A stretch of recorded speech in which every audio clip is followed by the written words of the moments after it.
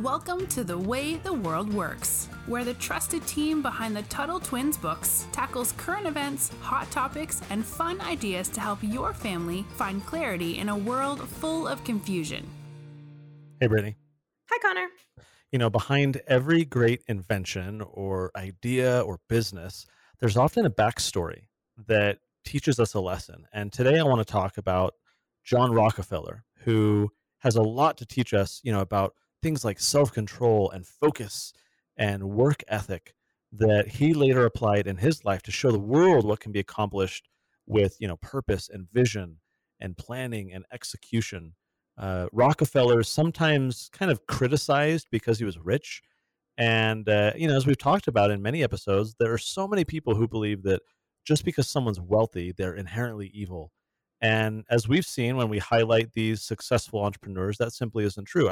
I kind of think like Rockefeller's like the Elon Musk of his day in a way. I like that. It reminds me of, I saw this just a little while ago on social media. Bernie Sanders was criticizing Elon Musk and saying, "Oh, you shouldn't be trying to, go to Mars. You should be trying to save the Earth," or something like that. Oh, dear. And Elon replied and said, "I am trying," because he's criticizing that Elon has all this money and that he's, putting it into SpaceX and so forth. And so Elon replied and he said something to the effect of, "I am accumulating resources so that I can make humans a multiplanetary species."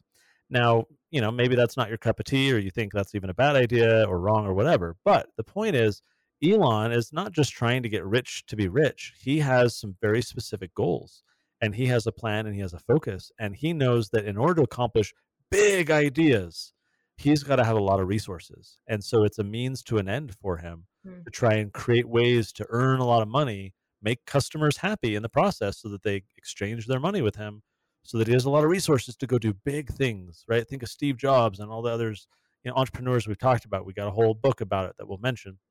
These are people who, when they have a big vision, a big idea, they need to find ways to accumulate resources. And so, yeah, John Rockefeller was rich. He had a lot of money, and it was required because some of the ideas he was doing were big ideas for his day.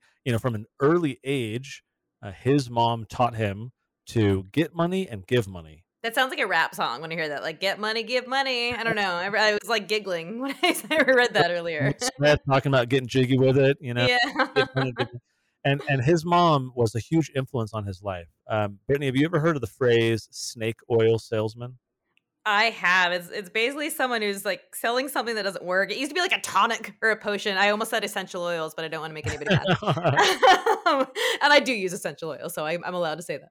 But it's supposed to be like, it's one of those like, this potion's going to cure everything. It's also going to make you rich, and it's going to make your hair grow back. And it's like all a fraud. Like, it's like a traveling salesman that's hawking junk.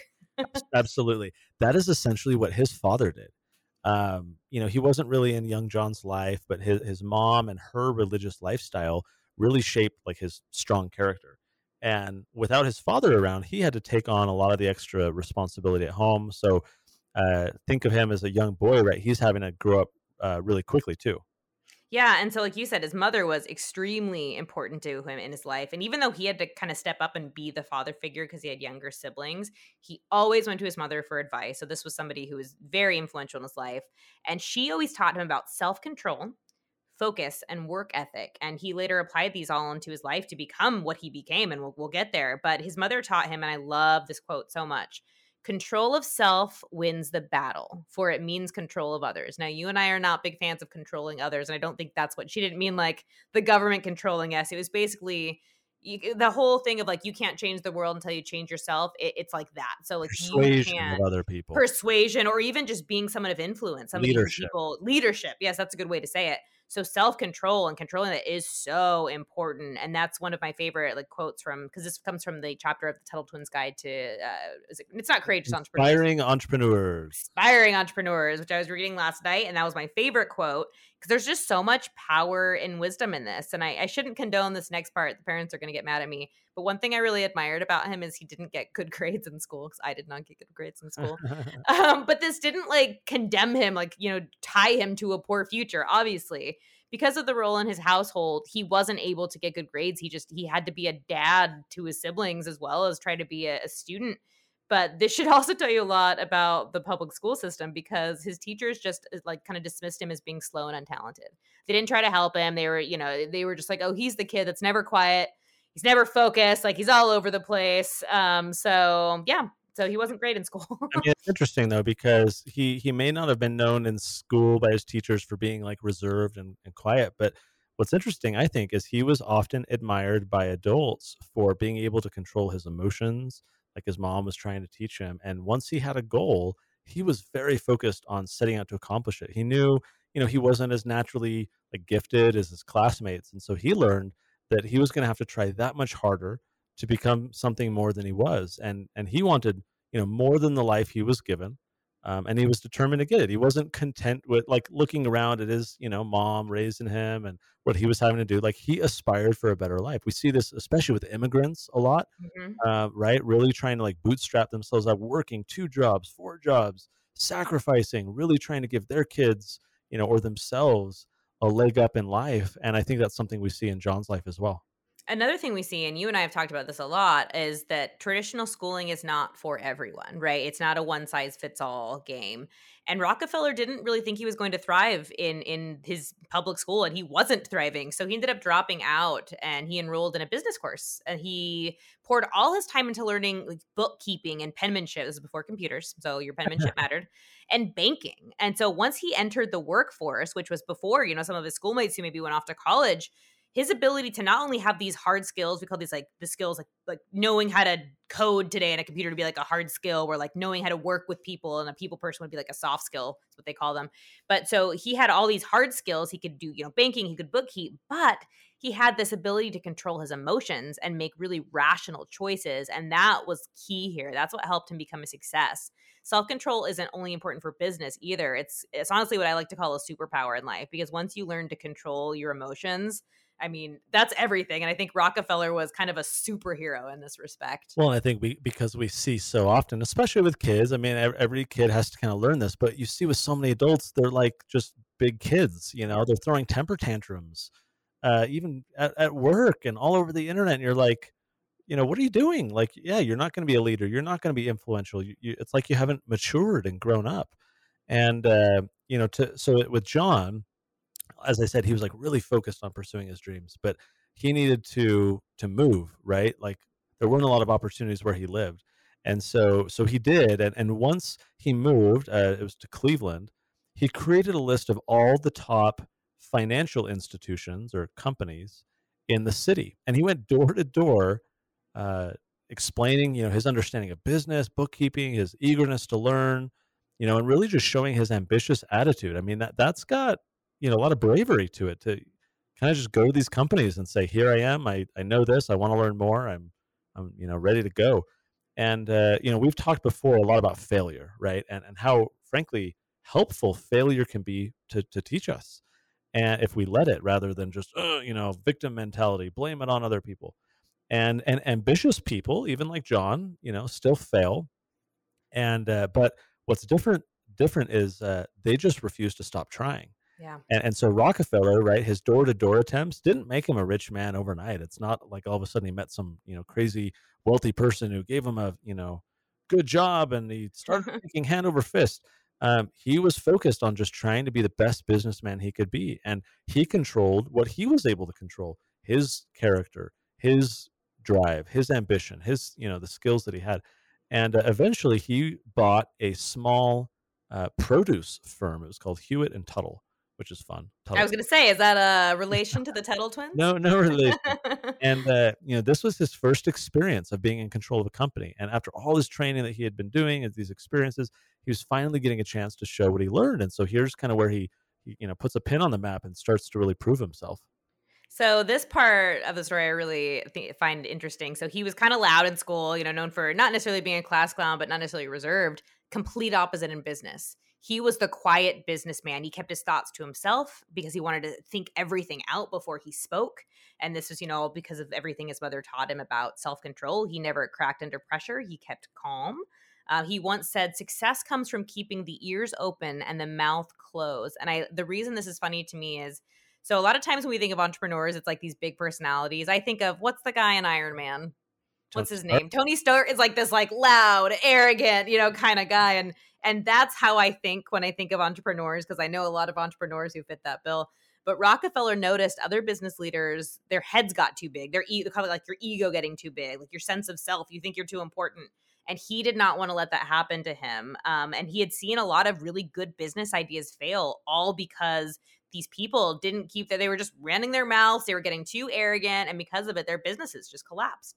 It's interesting because to have that kind of control in your life, you have to, self-reflect. You have to analyze yourself, thinking about, who you are, who you want to become. That's something that a lot of kids, have not yet learned how to do. It's something that a lot of adults don't do.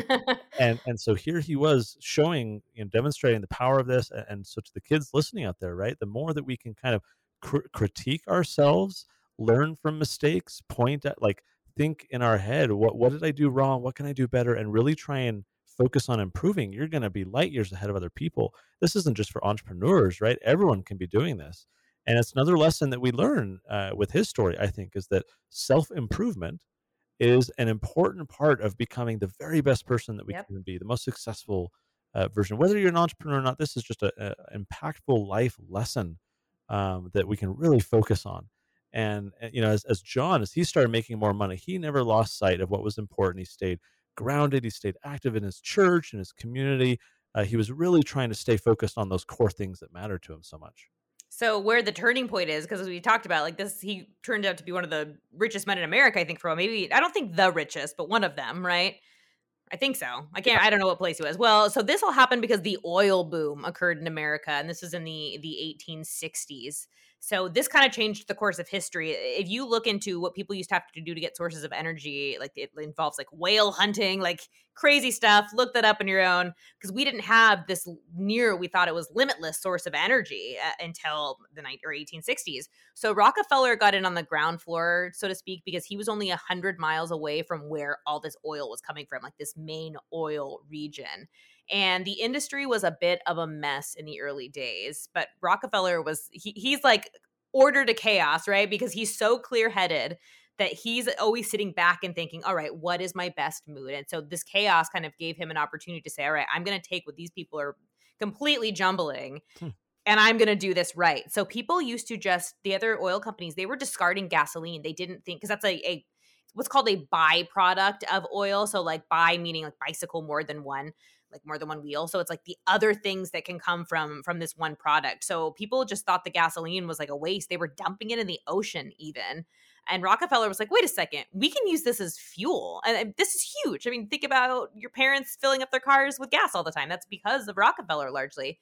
And he was the one that also realized that you could take the tar from oil and turn it into pavement. And he also discovered other byproducts, one of them being candles. Like candles were made from this. So by 1870, he had formed the Standard Oil Company, and his profits, I mean, that's where the money starts being made. Yeah, big time. And that's where he makes his name is it becomes even more wealthy. A lot of people learn about him, but there's so much in his life that I think provide a lot of takeaways. It's why we included him in the Tuttle Twins Guide to Inspiring Entrepreneurs. There's a lot about his life that I think we can learn from as well. And some takeaways here. No matter how rich he got, he always remembered the lessons from his youth and stayed grounded, kept his emotions in check, tried to stay humble, going to church, dedicated to his family life, gave a lot to charity. And that's quite different from, the Tony Starks of the world, right? Mm-hmm. The kind of egotistical, brash, selfish, big hotshots that you see in the world. He was really trying to not follow that path. He didn't let anyone else control his destiny. He was really focused on his goals. He knew that he wanted to be more than he was born into. He wanted to kind of create success, create opportunity to improve his life. And so he took his mother's advice. He made it happen. That, I think, is what the American dream is all about. So many life lessons that we can think of, whether you want to be an entrepreneur or not, especially that importance of self-improvement, right? Focusing on our actions, our behaviors. What can we do to improve? How can we be better people? You're going to be very successful in life the more that you can be focused on those things. Some great advice to be gleaned from his story. Check out the Tuttle Twins Guide to Inspiring Entrepreneurs. You can find it at TuttleTwins.com/products, We'll link to some stuff about John at TuttleTwins.com/podcast on the show notes page. Thanks for subscribing. Make sure you share the episode or the podcast with some friends. We'd love to get even more people listening and appreciate you and your family listening. Brittany, until next time, we'll talk to you later. Talk to you later. You've been listening to The Way the World Works. Make sure your family is subscribed and check out TuttleTwins.com for more awesome content.